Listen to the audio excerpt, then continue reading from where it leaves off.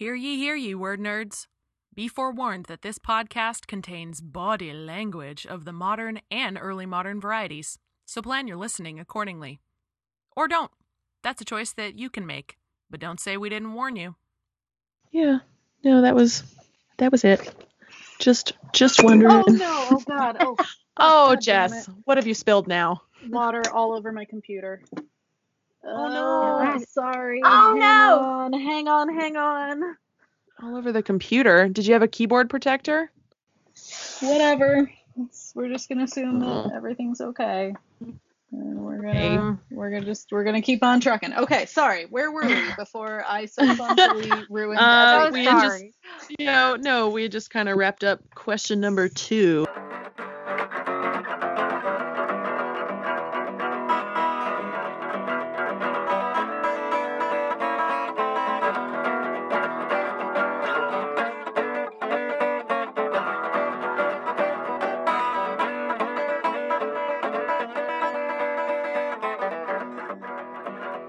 Welcome to the Hurly Burly Shakespeare Show. We are your hosts, Jess Hamlet. Aubrey Whitlock, and together we are Hamlet. And this week it's Othello 201 with special guest expert Dr. Paige Reynolds. Welcome. Hi, so glad to be here. Thrilled to have you. It's such a good, exciting, wonderful day when we have Paige on with us. So Paige Reynolds is the associate, or I guess not the. I'm sure you're not the associate professor. Well, there must be more of you. Okay. Well, you are an associate professor of English at the University of Central Arkansas and director of the dramaturgy program at Arkansas Shakespeare Theatre. Paige is the author of several articles on women in early modern drama, and she is with us today to talk about part of her new book, which is called Performing Shakespeare's Women, and we are so excited. Very excited. So thank you so much, everyone, for listening, and we hope you enjoy the show and come back for more. And I also have a note here to say happy birthday, Aubrey, even though Thank you. It's not your birthday today, and it won't be your birthday when this airs, but you're having a birthday. I'm having a birthday Happy on Tuesday. birthday. Thank you. It's coming. Yeah. So things are a little bit different for us during 201 level episodes. For 201 at level episodes, we operate on the assumption that you listeners have a basic familiarity with the play, so we're not going to do a synopsis.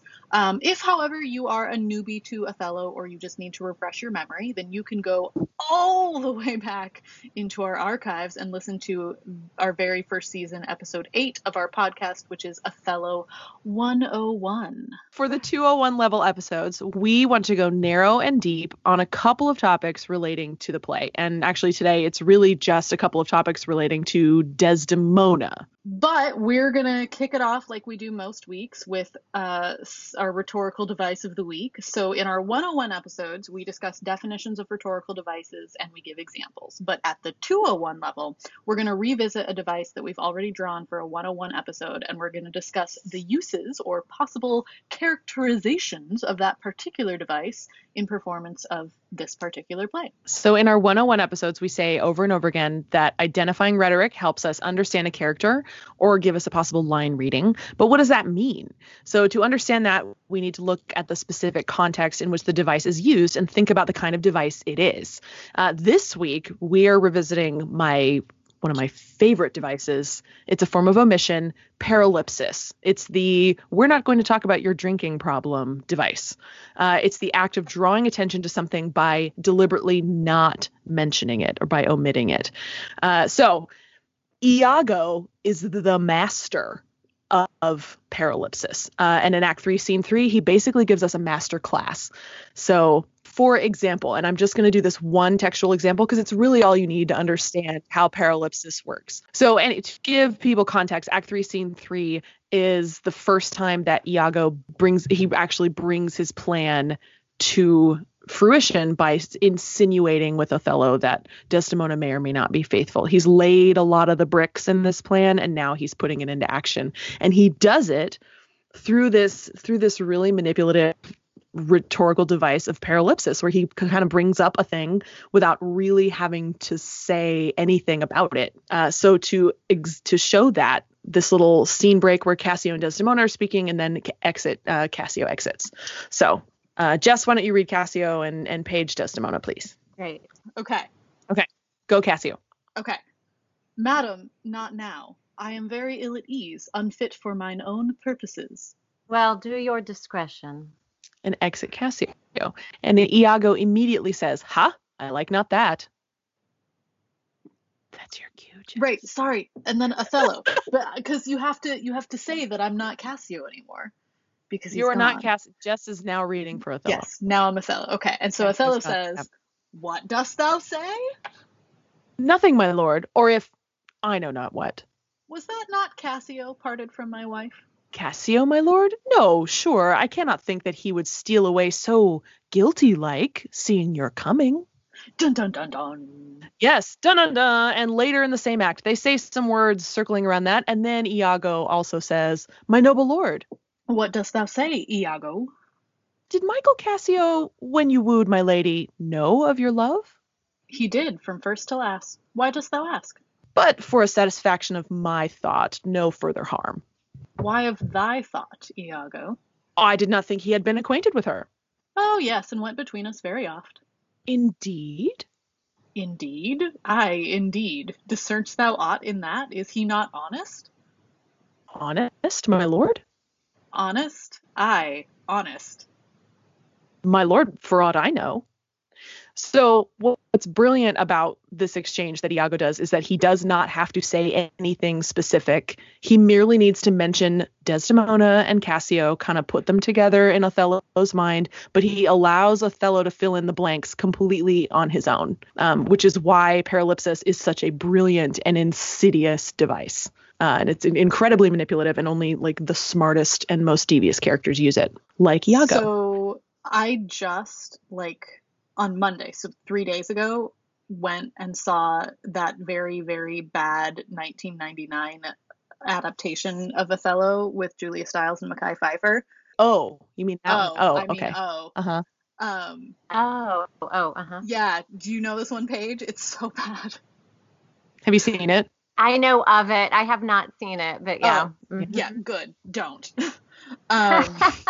It's peak late 90s teen drama. Oh yeah. It's it's the height of that. It was sort of around the same times as 10 Things I Hate About You. But this is bad. It's very, very bad. It's like Othello at a high school, like a prep school, boarding school situation in South Carolina, and everybody's privileged, and Mekhi Phifer is the only black kid in the entire school, and he's like a basketball superstar, and he's making out with Julia Stiles, and I hadn't seen it in several years, and it was hard to watch, not just because it's not good, but also because of updating the subject matter. There's a lot of gun violence, like a lot of gun violence at the end. Yeah. It's kind of a massacre, and some sexual violence, and it's not great.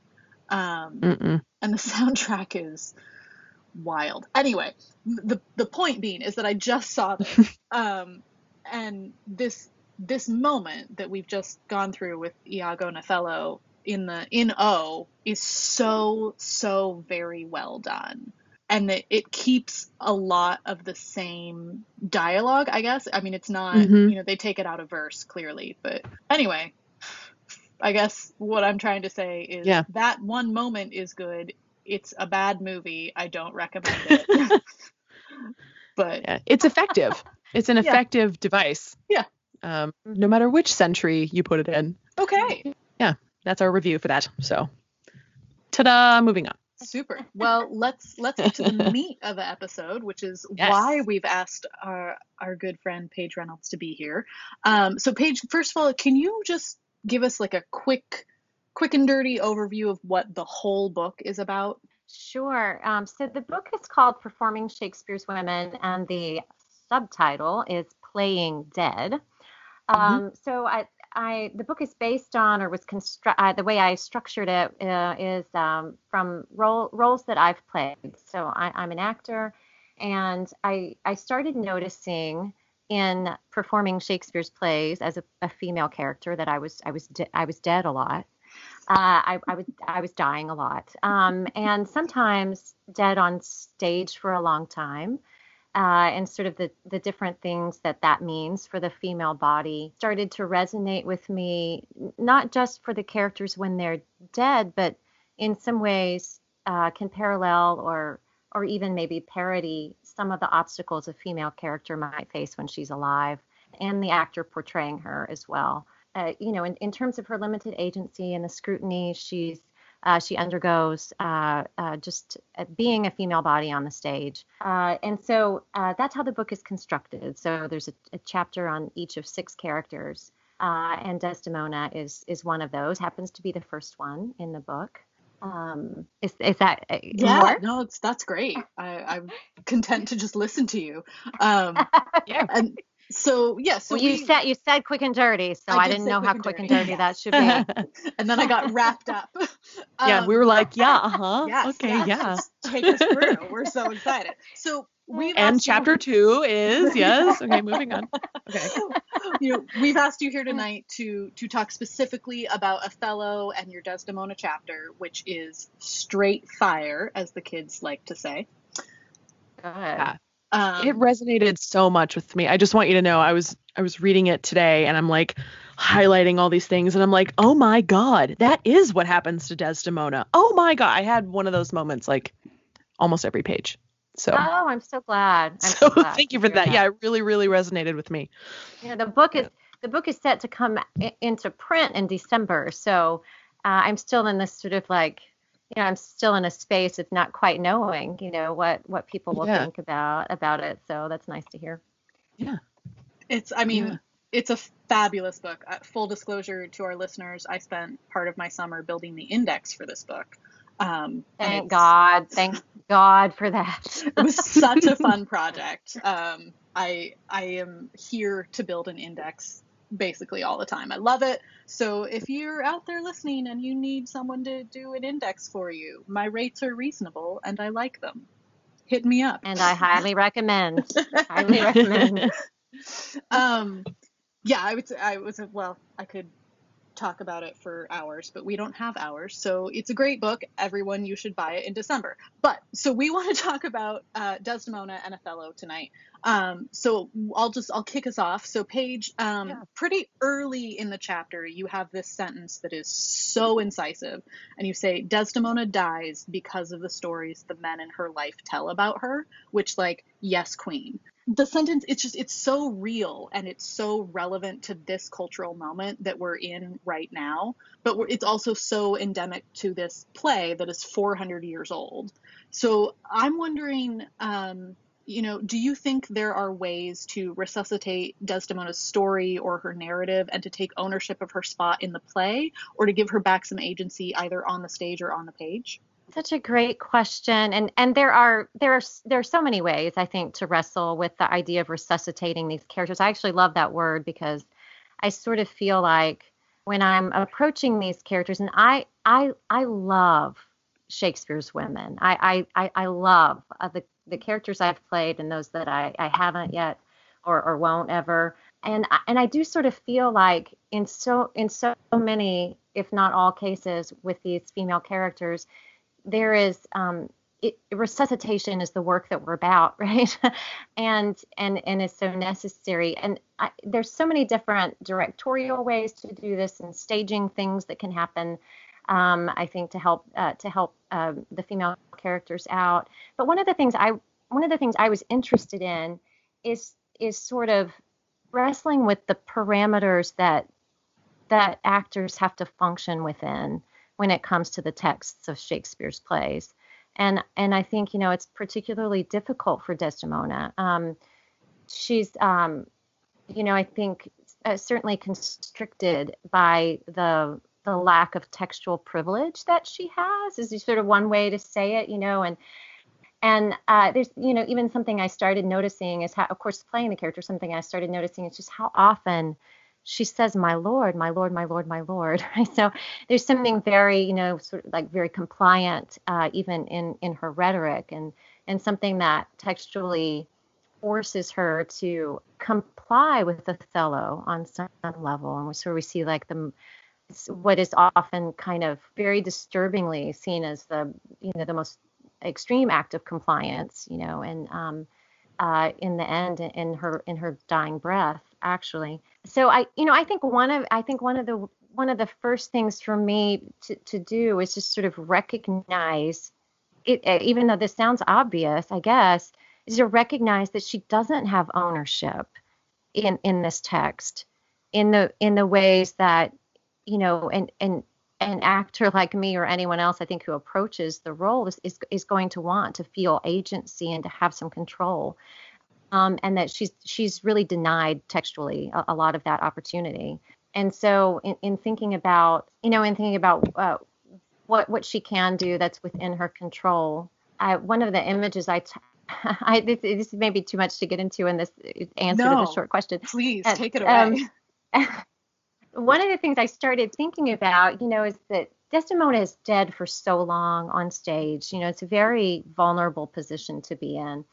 And the statement that you picked out, Desdemona dies because the stories the men in her life tell about her. That's one of the things I'm doing in this chapter is sort of talking about the men in the play. Each of them have this sort of story of Desdemona, who Desdemona is, what Desdemona means. And then in some way, dying as Desdemona, but yet still being alive, because an actor does those things, really has its own way of challenging some of those narratives, just by virtue of the fact that there's subjectivity in a living person, even pretending to be dead. And I had a lot of time to think about the implications of being dead for so long and being, vulnerable, not just as the character, but as the actor. You really don't have control over what happens to your body, right? When you're playing dead. And I also started that connected to something that had really just like sort of shockingly stood out to me in rehearsals every time I heard it. And it's when Othello starts to believe the stories about his wife, he really very quickly imagines mutilation sort of as like this revenge punishment. I'll chop her to messes, and it's very graphic. This idea of dissection or anatomizing her body, and I started thinking about anatomization, and I came across I started reading some about that. I came across some really great examples from the period of poetic examples of anatomization, sort of using anatomizing one's body as a trope, particularly in love poetry. And in some of those examples, it's it's like a lover saying, dissect me and then you'll see the truth that's inside, right? It's like turning the idea of anatomization as punishment kind of on its head. And I found that to be sort of empowering, right?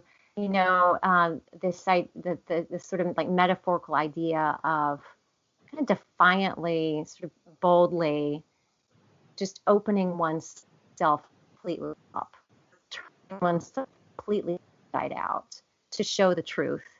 And so that was something that I thought about throughout that entire last section. Now, I don't even know if this truly answers your question, because it's sort of like the audience doesn't have access to what I'm thinking about, when I'm dead, right, and that sort of thing. But I think just in approaching the role, that was something that I have to say it was something I struggled with throughout performing the role and rehearsing for the role.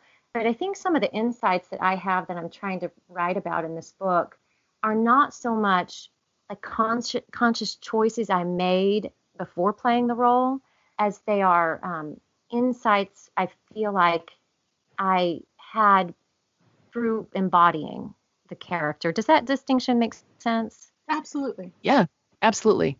It's sort of like what's happening in the moment. In the performance. Just leading me to some other discoveries about that position. Great. Again, I'm not even sure if that really answers your question, but I mean, that's a tough question, right? Because every actor has to tackle that character on her own, Right. Peter Stallybrass wrote this article, about patriarchal territories. You may be familiar with that a long while ago. And he's one of the scholars that sort of, clearly he finds Desdemona's character so, or identifies her as so confusing, or agrees with this kind of, it's all, I don't want to say universal, but a very common sort of, what's the deal with Desdemona? Early in the play, she's got so much agency. And then what happens throughout the play to sort of like completely change her character to someone that seems so much more compliant than she did in the beginning. So in terms of this question about giving her back some agency, I mean, I think from my perspective, I mean, she's a very bold, active, vivacious female character in the beginning of the play. And I think that actors and directors and critics have sort of struggled with this question of how much she changes throughout the play, because, and I don't mean this to be a cop-out, but because the text does that to her. So it's a textual difficulty that we sort of have always been struggling to figure out, how do we work around that and within that and make it make sense. I love it. Fascinated. I'm fascinated. I think this is also great. Yeah. Yeah. The thing that occurred to me when I was done reading the chapter, I mean, like I said, a lot of stuff occurred to me, but it was mostly like, God damn it. Yes, that's so true.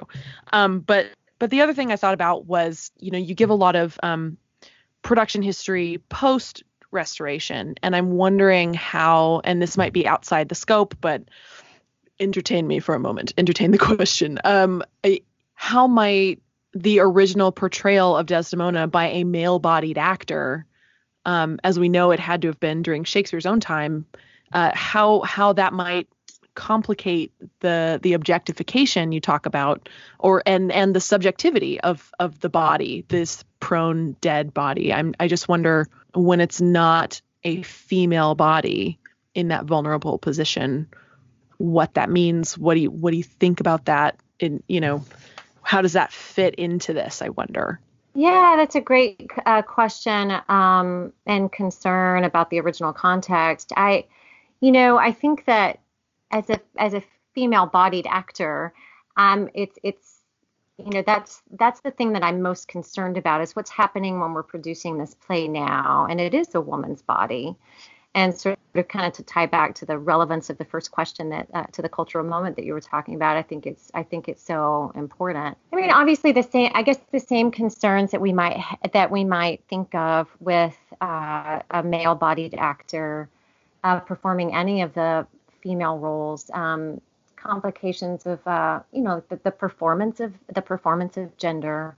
I don't know. It's interesting, that famous Henry Jackson comment from one of the early performances, right, which is pre-restoration, about the face, the countenance of Desdemona, moving the spectator. You know what I'm talking about? Moving the spectators to pity more after she was dead, even, right? Even being a pre-restoration comment on this kind of objectification of Desdemona as like a beautiful object, and something really beautiful to look at when dead, like specifically when dead. That's the kind of comment we were hearing, before women were on the English stage, I guess. Even, I don't know. I mean, what did you have some complications of your own in mind? No, not at all. I did not have an answer in my pocket. It just occurred to me as and I mean, our last episode that we just put out was Measure for Measure, and we had been talking about what this regendered production at the Donmar Warehouse that's going on in London right now, and it just got me thinking about, like, when the shoe is on the other foot, when the violence is done to a male body, how does that dramaturgically read for us now, as as opposed to a female body, and how does that one little shift in gender and change the context, if it does at all, So, and it just got me thinking about that, because I was like, boys would have played the original Desdemona. And like, does that complicate it at all? Maybe it does, maybe it doesn't. That was a thing that occurred to me, and I wanted your insights on it. Yeah. And I think that especially the young boy actor carries with it its own set of vulnerabilities, Right. In that kind of a situation, particularly in a violent or sexually violent situation. Yeah. Yeah. Yeah. But I was struck in the chapter about, and it comes up a couple of times about like if Desdemona were less physically attractive, that somehow her death would be less tragic. And like her beauty equates to her virtue, equates to the supposed loss of that virtue. Like a lot of things seem to be wrapped up in how she looks. And I don't know if you would please say more words about that. There are a couple of things about this that bother me. So yeah, one is there are all these reviews, many of them are, from the late 1800s, where a male reviewer is sort of talking about how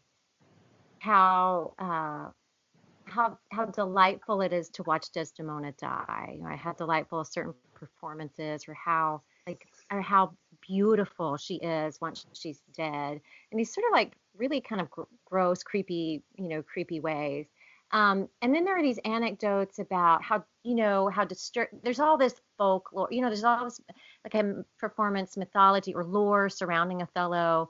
You've heard all of these stories about, actors playing Othello who sort of can't keep their characters separate from their own actions, and there's all these stories about that. And then there's stories about audience members who want to save Desdemona, right? And that's a very popular story to circulate in different forms about audience members who want to save Desdemona.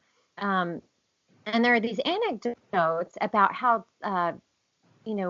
the violent effect that Desdemona's death has on audience members. And in several of them, specifically, the anecdote writer, the storyteller, is careful to say, especially the pretty women.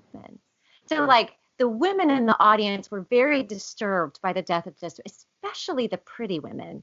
Or there was a woman, our favorite, diarist of all time, Samuel Pepys, has one that reads about a very pretty woman who sat beside me called out to see Desdemona. So there's this like kind of need that these stories are expressing that to reiterate what seems to be authored in the play by Cassio, and really is not necessary otherwise, that really is specifically about Desdemona being attractive and being beautiful, and seems to sort of lead to, I don't know, I guess like what's going to make a beautiful picture of a dead woman at the end, something beautiful that we can look at and that we can say, be thus when thou art dead, and I will kill thee and love thee after, right? That feels like it sort of leads to that. And yeah, of course it's very troublesome. And the other thing that I find really that I've thought more and more about, and I think in particular because I played Hermione this last summer in The Winter's Tale, this kind of idea that like the innocence of the accused woman is what makes the treatment of her so terrible. Mm-hmm.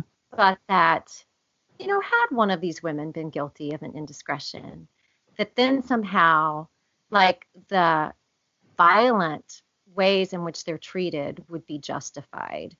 And I think that's kind of troublesome too, right? That it's So and it's something that even in our discourse about the play, I think it's surprising to me how often we lean into the innocence sort of being the only reason that it's not okay to murder someone, right? Or the only reason it's not okay to put your wife on trial, and take away her babies. And that's something that I think even is a more recent discovery of mine in thinking about these kinds of characters. Like that's talk about that a lot in criticism and in rehearsal and in performance. It's one of those things that we lean into a lot.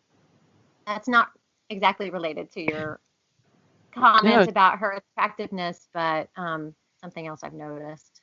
Yeah. I mean, it is kind of a creepy thing. And I I have this like dream casting of Romeo and Juliet where Romeo and Juliet are both just total like ugly Betty nerds, but they're like perfect to each other. But I don't think I'm not sure a casting like that could work with a play like Othello and Desdemona and have them be like not conventionally like Hollywood attractive, or especially Desdemona. Because I mean, you know, and you lay it out pretty well with production history and like this kind of weird obsession with how pretty she is as a dead person. I'm not sure that could work. I'm not sure people would go for it. And I that makes me angry. It makes me angry as a character actor. It makes me very angry that seems impossible. Like, I mean, it would be fascinating to try, but it just kind of, that struck me, like the cruelty and the misogyny wrapped up in that. Absolutely. Yeah, absolutely. Just like fills me with rage. Although lots of things fill me with white hot feminist rage these days. Right, so of course. This is just one of many things, you know. Yeah, as it should be. Yes. Yeah. Yeah. I mean, I think those are important things to interrogate about just our own performance practices and prejudices, and also to sort of, you know, stir our audiences to think about and interrogate about themselves, like what's not okay about that, you know, about an unconventional casting of characters like that. And I mean, even saying unconventional makes it, I don't know, you know, but I guess traditionally what it's been, and the kind of focus and criticism there has been on her attractiveness, and that even being the measure of her performance in some cases, actually. Don't you reference a production review that only mentioned Desdemona in one line that was like, she was pretty and therefore good? Am I remembering this correctly? Yes. No, it says Miss Foote in the role of Desdemona acted as well as she looked, which is so ambiguous, right? You know, but in a way it's so revealing of, like, you know, I think the kind of conclusion I come to there is, like, in some ways Desdemona can only sort of ever be considered as good as she looks. Oh, this play just makes me so angry. Yeah, right? Yeah. I mean, overall, just reading this made me think about Othello and about Desdemona in a way that I really just hadn't given the time to, or the effort to, thinking about, because this is not a play that I linger on personally, you know. So thank you for that. Thank you for, you know, bringing some insight that I think is much needed, and really necessary and useful. Well, thank you for your interest in engaging it. Great. Yeah. I just, you know, I really enjoyed it. So, I mean, I hated some of it, but like, that's not your fault. No, not your fault. It wasn't your writing. Why did I write this awful stuff? I'm sort of in my head thinking about like designing a course around the 6 plays in your book, and then also having your book as a companion piece, because I think it's a really accessible way for students to think about these plays, especially in this cultural moment that we are having right now, that is so what it is. I mean, can't escape it. Yeah, I just finished teaching Measure for Measure, and then this afternoon read 3 fire papers about the play. My students were into it, and I'm thinking, like, how can I build on this for the next time I teach this course, and can I even design like a special topics and composition class around some of this stuff? It's been a week of like dream syllabus building in my head. Fantastic. Yeah. I mean, clearly, I think we've made it clear that we think that your work is good. This whole book is just, I don't even know what word I want. Delicious isn't quite right. Oh God, I'm tripping over my words. It's wonderful. This book is wonderful. And I think there's so many different avenues to get into it for the reader. Like, you don't need to have a master's degree to read this book. You don't need to have a bachelor's degree to read this book. You don't need to know Shakespeare to read this book. And I think all of that, like that doesn't, it's still really valuable. Like there were things in it that I was like, oh, footnote that for the dissertation. Like that might be useful. So this book covers everything. And I think everyone listening should go buy it or contact your university library to buy it, because I'm pretty sure it's expensive. So excellent. Yeah, it's a great book. Yeah, is all I'm saying. Thank you. Yeah. And the Desdemona chapter in particular kicks it off with a bang. It's a very strong opening. Yeah. She was the first one I worked on. And so that felt appropriate. For many reasons, but Desdemona is really actually what started this whole project for me. Fantastic. And I played her in 2011, so it's been a long time. Boy, yeah. Yeah. It was a lifetime ago, 2011. A lifetime ago. Yeah. So like all those nights you're lying there dead during Act 5 and you're like making this book in your head.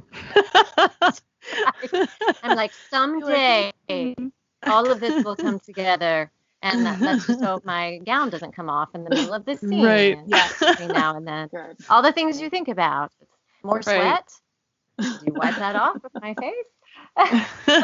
Right, because this was in Arkansas, in the summer outdoors. Is that correct? Oh Lord. This was an indoor production. Okay. We do an outdoor production, but this one was indoors, which thank goodness. That's good. Yeah. Gosh. Yeah. It gets a little hot. A bit. Yeah. Shall we perhaps move into our next little thing? Okay. So this is our new segment, How to Grad School.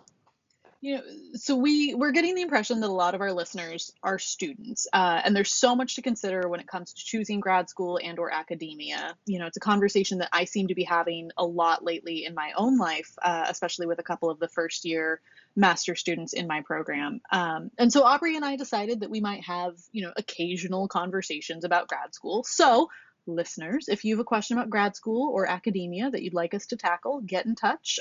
We're at Hurly Burly Shake on Twitter, or you can shoot us an email at holla@hurlyburlyshakespeareshow.com. And this week, since we've got Paige with us, we wanted to talk about how and when to think about publishing. So, Paige, you're clearly the expert here. I have published a little, but you have published a lot.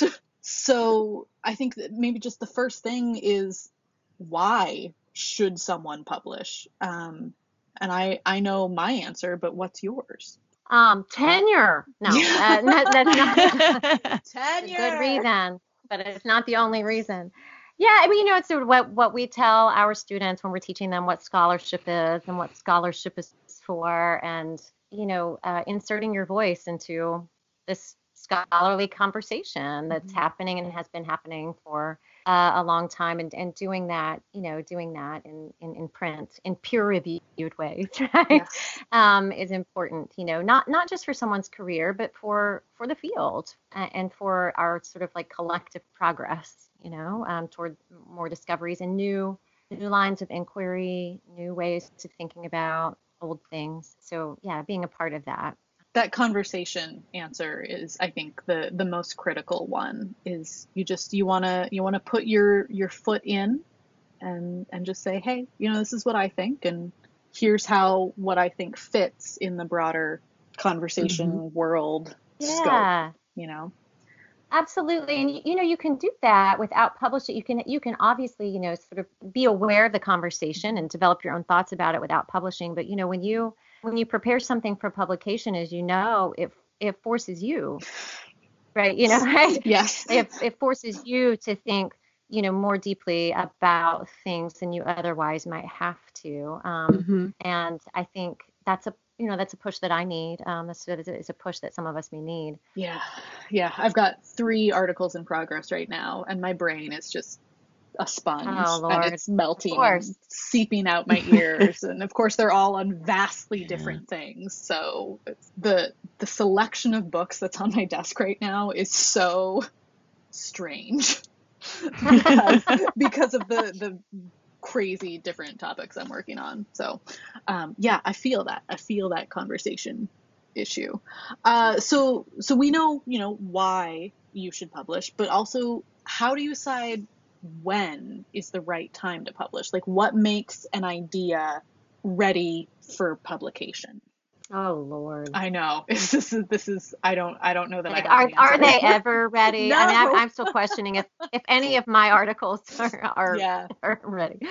This may not be the smartest answer, but this is true for me. That I, if I had not had strong mentorship and just excellent guidance, I don't know that I would have had any idea when to start trying to publish. Absolutely. But I just had a very, sort of dreamy, a dreamy team of Mhm. faculty, when I was coming out of grad school and finishing up. That helped me kind of Yeah. figure out at least my first steps in that. Yeah. Shout out to Paul Menzer, who, Paul yeah. Menzer, and Jacqueline Van Hoot, Hmm. Hmm. um, in Texas. So yeah, and Yeah. Paul Menzer actually was the first person that I talked to about this book idea, Mm. and he was instrumental Yeah. in pushing me forward in that too. So He is pretty one of great. the most generous scholars in terms of his time and his feedback, Yes, even when you are no longer his student. Uh, so true. yeah, he's Yeah, an angel among yeah. angels. God bless Paul Menzer. We love you. We love you, Paul.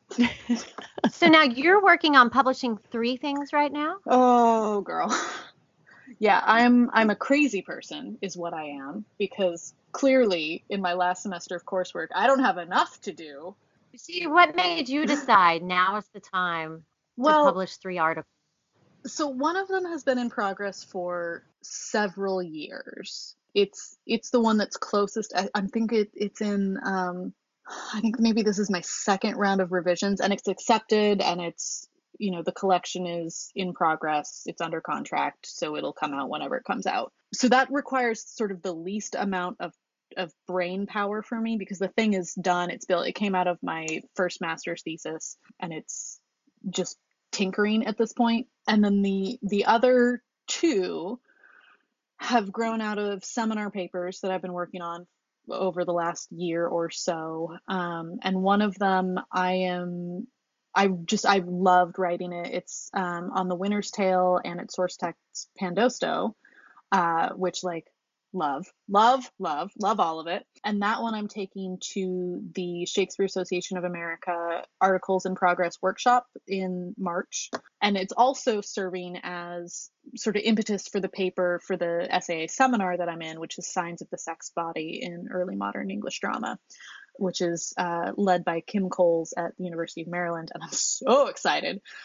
So this one, it's sort of in its early stages. It's going to have its first public airing next week in my department. We have a little works in progress kind of situation that we'll do, and then it'll go to a larger audience at my university in March, and then it'll go off to SAA in April. And then the other one is probably the thing I've been working on the longest that doesn't already have a place that it's accepted, and that grew out of a seminar paper that I wrote a year and a half ago, ? And I've been working on it, and that went through an article workshop. And then one of my faculty right now was like, hey, I think this is something that we should work on together, so we're doing that. And she gave me some great feedback that necessitated me cutting 2,500 words, which hurt. It hurt so much, but it was the right call. And now, instead of talking about 3 texts, I'm just going to be talking about 1. And it's a wild text, and I love it so much. This is The House Behind the Cedars by Charles Chestnut, which is a 1900 novel on racial passing in the antebellum South. No, sorry, the postbellum South. It lifts a lot of stuff just directly from Shakespeare. The whole novel is just sort of peppered with allusions to and direct quotes from. And I think the way that the novel uses Shakespeare is really crucial to how it constructs race and identity and ideas of, inclusion and exclusion based on race, and people haven't really written about it. So it's getting there. But yeah, so the books on my desk right now, I've got women, violence, and English Renaissance literature, and then I also have Black folklore and the politics of racial representation. So yeah, I didn't choose 3 articles in progress at the same time. They all just sort of chose me. It just And collided. yeah, Yeah. and also I'm a crazy person, and I can't say no. But publishing is important. It's an important thing, and I think it's maybe a little more important now than it used to be in this era of academic precarity, right? Like tenure track jobs, there are none to be had. All of those jobs, people have them. So if I would like to have a job, and I would like to have a job, publishing is probably the number one thing that I can do to increase my chances. Would you say, Jess, that part of the decision as to like when to publish is finding, like you said with that third paper you were talking about, like finding that gap in the conversation? Oh yeah, for sure. And that sort of lack. So you're like, no one's talked about this, so maybe now's the time for me to talk about it. That has a lot to do with when, but it also has a lot to do with just like how to construct an argument and a publishable paper, right? Is to point out the gap in the scholarship and clearly identify both the gap and then how you, whoever is filling the gap, right? Like, it's not enough to just say people aren't talking about this, but here's why what I have to say about this is important, which is the hardest part. That's the part I struggle with the most. Yeah. Like, can't I just think it's cool? Why do I have to sell myself on how important it is?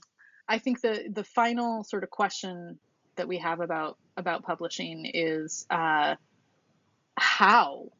to do it. How do you find, like, the mechanics of how it gets done? How do you find where to publish, and how do you get something accepted for publication? And I mean, God, it's a crapshoot. But Paige, do you want to talk through some of that nitty gritty?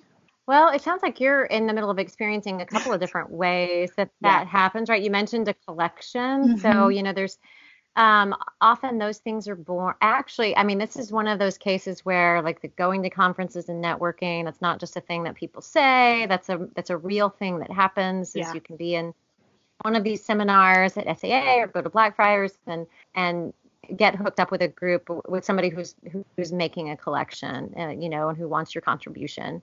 Right. In their edited collection. And so, that's definitely a way in which that happens. And just, in my early days of trying out publishing, I was, just like, I was on that MLA directory of periodicals, and sort of figuring out, here's the thing I'm writing about, where will this fit? Maybe I presented it, now I'm reworking it. What kind of journal is looking for something that's what I have, and not just sort of mass distributing it to a bunch of places that are not going to be interested in that. And then the book is not something I thought about till later. A lot of people take their dissertation straight into a book, and by the time I was done with my dissertation and started my job, I sort of knew, or I reluctantly kind of like accepted that I didn't think my dissertation was going to be a book. I didn't think it was going to be my book, or the book that I was going to do,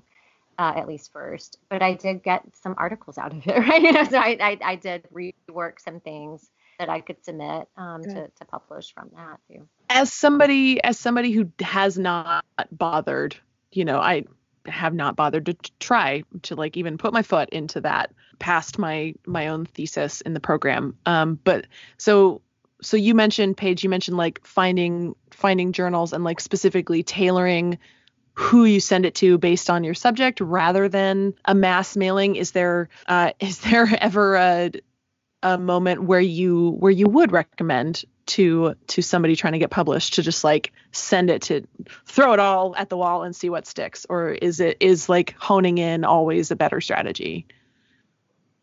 I don't know, Jess, you may have an opinion on this too. I think honing in is always a better strategy. And I think, Absolutely. a lot of journals will specifically request that too, that you haven't submitted else, or that you're not under review elsewhere. Oh, okay. Yeah. In case they want to publish it, they want to know that they're not, it's not at a bunch of Right. different places. Right. And also when you're on the other side of this, and early in my job, I was asked to peer review for a couple of different journals. And that's when you start to see, oh, this is what's happening when you send your article in. Mm-hmm. Is some professor, in the field is reading all these articles that come in and trying to, determine if it's a good fit for this particular journal. So I think it behooves you to Yeah. do some of that work ahead of time to try to submit where it's going to fit. Yeah. Do them a favor and don't waste their time if it's definitely not gonna fit. Yeah, for sure, Yeah. for sure, Yeah. for sure. Yeah. Yeah. So this piece I'm working on for that's about The House Behind the Cedars, this novel. I've been working that specifically for 2 years towards Borrowers and Lenders, which is a journal of Shakespeare and appropriation out of the University of Georgia, because that's such a good fit. That is where that article lives. And I've got some backup journals in mind, but that's the place that it needs to be, right? Like this article is not going to get published in Shakespeare Quarterly. That's not really what they do, which Yeah. is fine. Everybody's got a niche, right? And it's also not quite right for Shakespeare Bulletin, because that's much more about performance. So it's you have to know your audience, right? And think about where something is really going to do the best. Yeah. And again, forgive my ignorance, but the MLA database is the place where you would learn that? Or do you need to go and you probably should go and read some of the journals that you might want to apply to as well. But the MLA, the database helps with that? Oh, that database is so handy. Okay. Yeah. It's got all kinds of stats.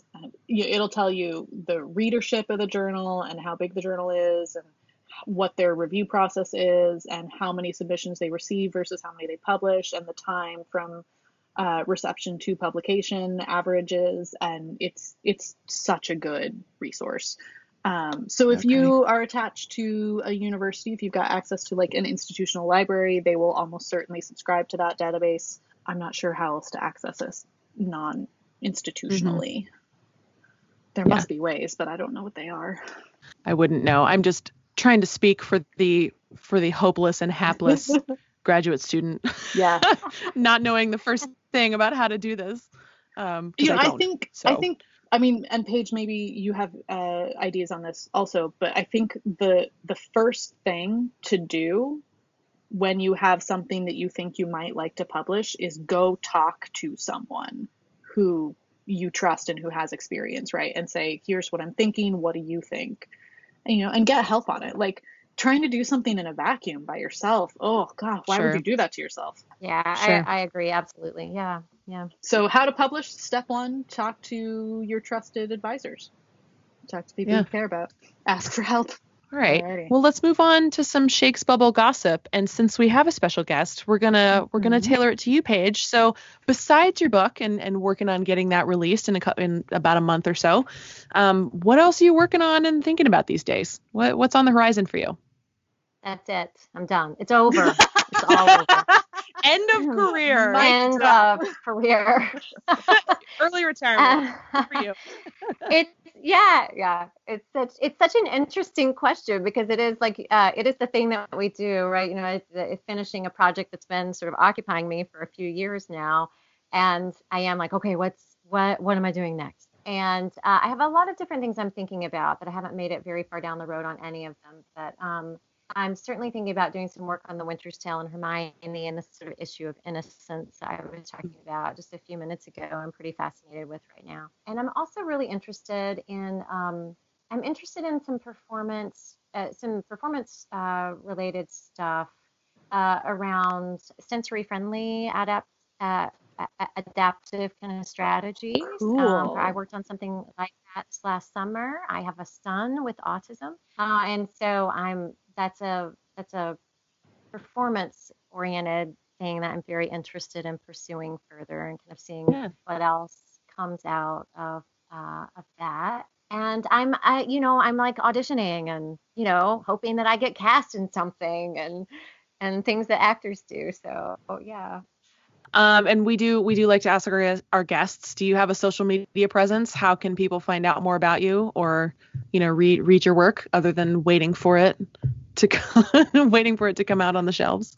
Yeah, that's something I need to improve on.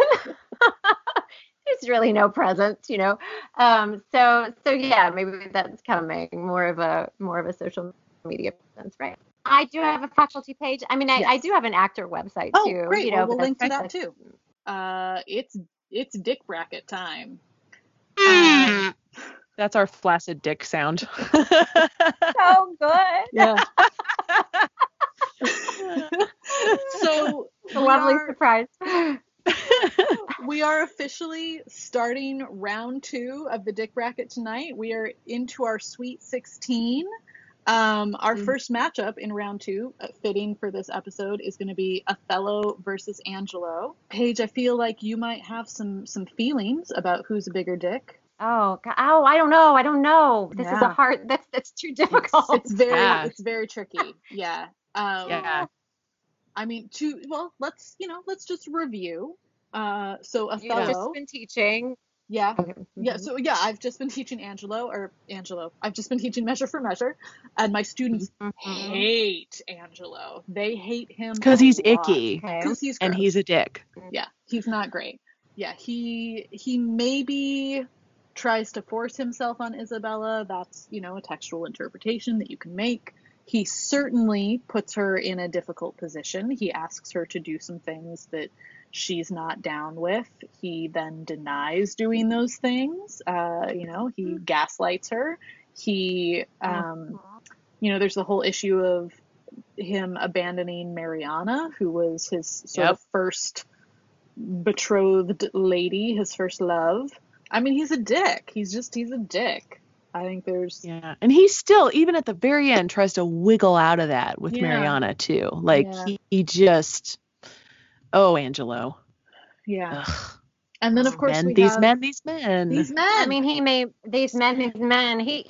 win. Yeah, he may win this competition. Yeah. And whereas, Othello, of course, we know, lets the idea, this jealousy fester up until he murders his wife and then kills himself. Mm-hmm. And communication issues. Right? To say the least. Just so, wife. And who's a bigger dick between the two of them? I don't know. I mean, I know what I think, but I don't want to color the listeners. But you're not going to weigh in. No weighing in.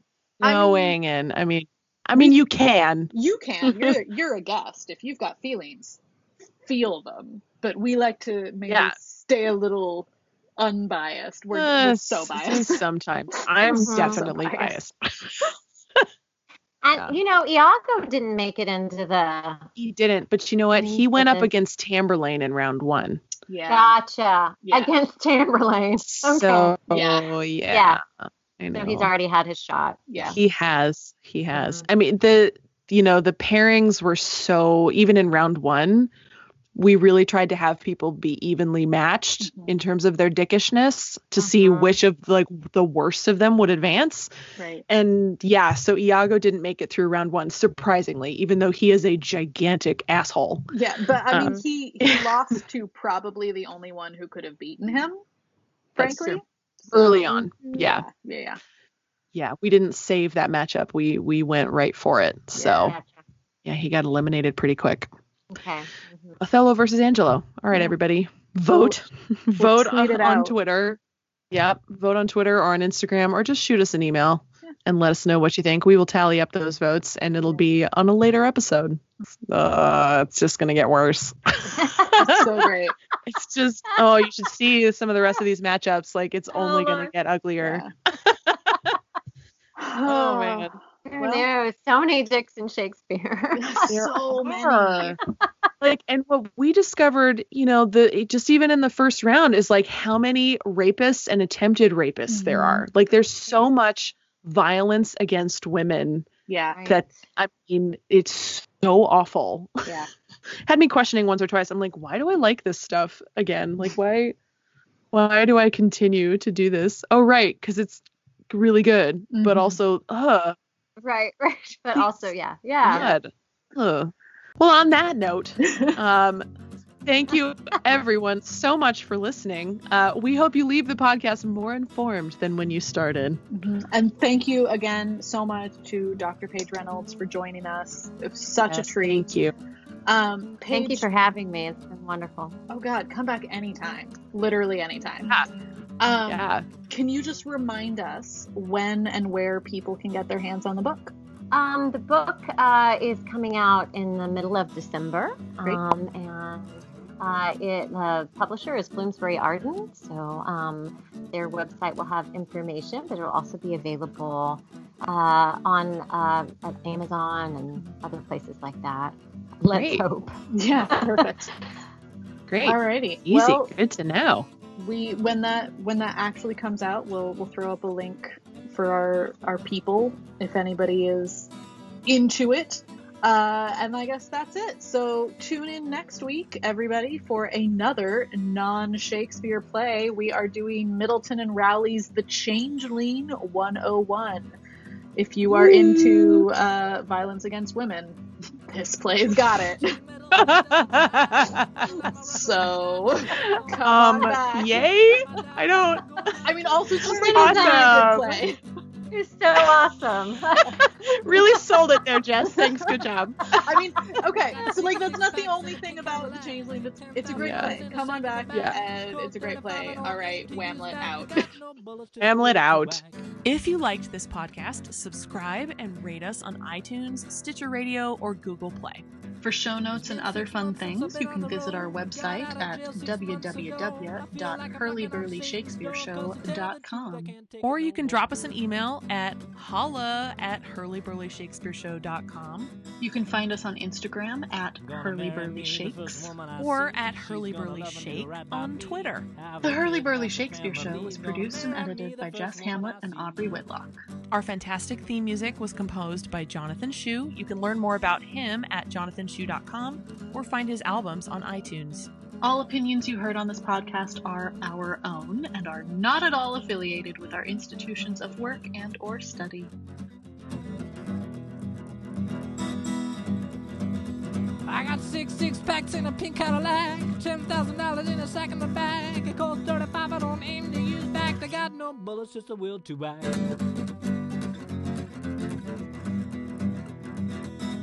Back in the So cell. sorry, Paige. This is not usually how it goes. No, not at all. Let me Please. get all of this out of the the comedy of way. error. I'm so fascinated by you. all of this. This is the fascinating part. This is how the sausage it gets gets made. Magic.